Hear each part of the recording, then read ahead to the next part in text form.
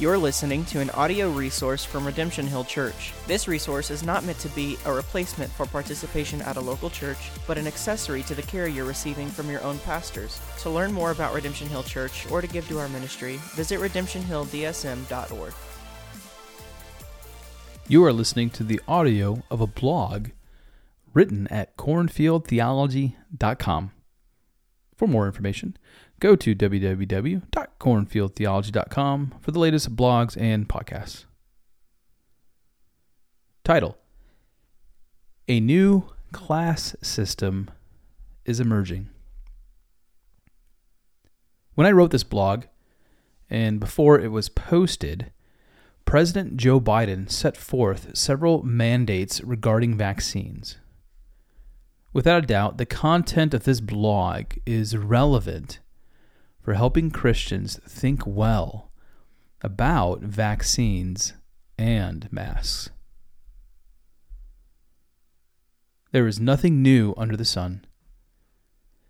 Throughout history, humanity has known how to divide itself. Classes are created to segregate one group of people from another. We have caste systems that have existed since the 1500s. I'm old enough to remember the Rwandan genocide. In 1994, and over the course of 100 days, about 800,000 people were slaughtered in Rwanda by ethnic Hutu extremists. The Hutus were mainly targeting members of the minority Tutsi community. The class system in Rwanda was tribal. India is well known for its caste system. From top to bottom, the priests are on the top, followed by the warriors, then the merchants and landlords, and last are the commoners and peasants. You are born into a caste, and you cannot leave the caste. People are divided into classes by economics, race, ethnic background, country, and religion. At present, in America, a new class is emerging. A new division is being created. The division is between the vaccinated and the unvaccinated. At the beginning of the COVID-19 pandemic, the division was between the masked and the unmasked. However, masks have now become a sideshow to vaccines. There is a large contingent of pro-vaxxers who are passionate about every single person receiving a vaccine. The anti-vax folks want to be left alone or have questions about the efficacy and safety of vaccines. Each side has its reasons, and each side is now digging the trench for a long battle. Dare to be different. My aim isn't to stir the pot. Oh, listen, I have opinions on masks and vaccines. I have strong opinions. My close friends and family are not naive to my positions. But my main concern is that the cultural conversation lacks civility and charity. Further, I'm concerned that the lack of civility and charity has made its way into the church. My hope is that the church would rise above the emerging class system and remain united amid the varying opinions. The following are several thoughts about staying united while disagreeing with brothers and sisters in Christ. United by Christ. Christians need to remember we are united to each other because we are united to Christ. Do yourself a favor and read all of Ephesians 1. The theological reality of our unity is far superior to an opinion on masks and vaccines.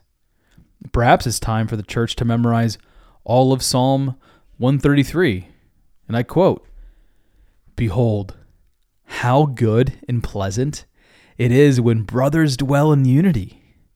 It is like the precious oil on the head, running down on the beard of Aaron, running down on the collar of his robes.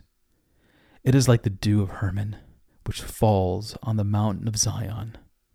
For there the Lord has commanded the blessing, life forevermore. God delights to see his church, the bride of Christ, united. You had been naive to think Israel didn't witness cultural conversations attempting to divide God's people during the reign of King David, or the Apostle Paul, for that matter, in the first century. Perhaps the outstanding number of passages on unity in the Bible exists because the devil would love nothing more than to see disunity in the church. I am not suggesting you keep your opinions to yourself. Instead, I hope opinions can be framed with Christian unity. Perhaps a hyper-focus on Christian unity can temper the passion and rhetoric between the vaxxers and the anti-vaxxers. Everyone is using Scripture. Can we acknowledge that Christians on both sides of the debate are using Scripture? Why is this? There is no chapter and verse about masks and vaccines. Therefore, we look to Christian principles. The vaxxers say loving your neighbor is wearing a mask and getting the jab. For example, Mark 12, verse 31. The argument from love is built upon assumptions of efficacy. The anti-vaxxers have questions about effectiveness, but also feel like the data does not support the mandates. The argument from love does not hold water for anti-vaxxers. What about putting a foreign substance into the body?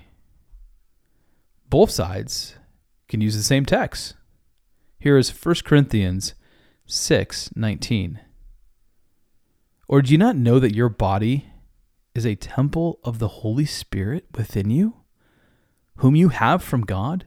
Are you not your own? For you were bought with a price. So glorify God in your body. 1 Corinthians 6, verse 19 and 20. If the body is a temple of the Holy Spirit, then it needs to be treated well. The pro-vax camp is resolved that a COVID jab is an example of treating the body well, and the anti-vax group takes the opposite position. So who is right? You can answer the question for yourself by doing some research. Ask the hard questions and make a competent decision. Christian liberty. We also have to discuss the importance of a person's conscience. For example, there might be an appeal to conscience if Holy Scripture does not clearly express right or wrong. I believe Christians must be careful to invoke conscience to make an opinion. The argument from conscience has become a junk drawer where everything seems to fit into it. However, Holy Scripture does address how a Christian is to navigate its conscience. In Romans 14, Paul addresses potential division because of eating regulations and festivals. The struggle between the two sides was a matter of conscience. And we read in verse 5, each one should be fully convinced in his own mind. Romans 14, verse 5. The principles in play are twofold. First, you need to be thoroughly convinced about your decision. That much is clear. Second, you must not pass judgment on your brother who holds an opposing view. Several verses later, Paul makes an emphatic point, and I quote, "Why do you pass judgment on your brother? Or why do you despise your brother?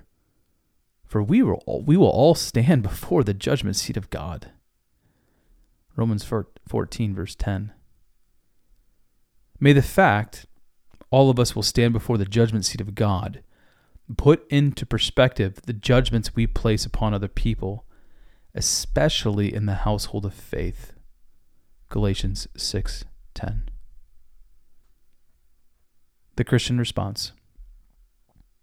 In response to the cultural debate, two characteristics can help Christians wade through the noise. First, charity. Let's be charitable to one another. Do you want to exemplify true Christian love to one another? Then let's go to the all-memorable but always forgotten love chapter, 1 Corinthians 13. And I quote, "Love is patient and kind. Love does not envy or boast. It is not arrogant or rude. It does not insist on its own way. It is not irritable or resentful. It does not rejoice at wrongdoing, but rejoices with the truth. Love bears all things, believes all things, hopes all things, endures all things." 1 Corinthians 13, verses 4 to 7. Weird. It's like God knows how to settle a debate. Love does not insist on its own way, we read. However, it does say in verse 6 that love rejoices in the truth. So what is the truth about vaccines and masks? Well, that is the debate. So until the debate is settled, which I am skeptical because of the politicking, let's be charitable to one another. May we not be like the world, and let us love well. Here's the second characteristic: humility. It seems like we all could use a dose of humility, myself included. I have had my unholy moments of pride that required repentance during this pandemic. Here's my favorite passage on humility. It's my favorite passage because of our call to humility is connected to Christ. And I quote, "Do nothing from selfish ambition or conceit, but in humility count others more significant than yourself. Let each of you not only look to his own interests, but also to the interests of others. Have this mind among yourself, which is yours in Christ Jesus, who, though he is in the form of God," and this is really important, "he did not account equality with God a thing to be grasped," straight gospel here, "but he emptied himself by taking the form of a servant." Think Isaiah 53, "being born in the likeness of men, and being found in human form." What did Christ do? He humbled himself. He humbled himself by becoming obedient to the point of death, even on a cross. Philippians 2, verses 3 to 8. Imagine if the church exercised humility by putting the needs of others before the self, just like Christ put us before himself by dying on a cross in our place. The humility of Christ should put into perspective the debate on vaccines and masks. So, may we not be divided, but remain united by Jesus. The world can have its class system,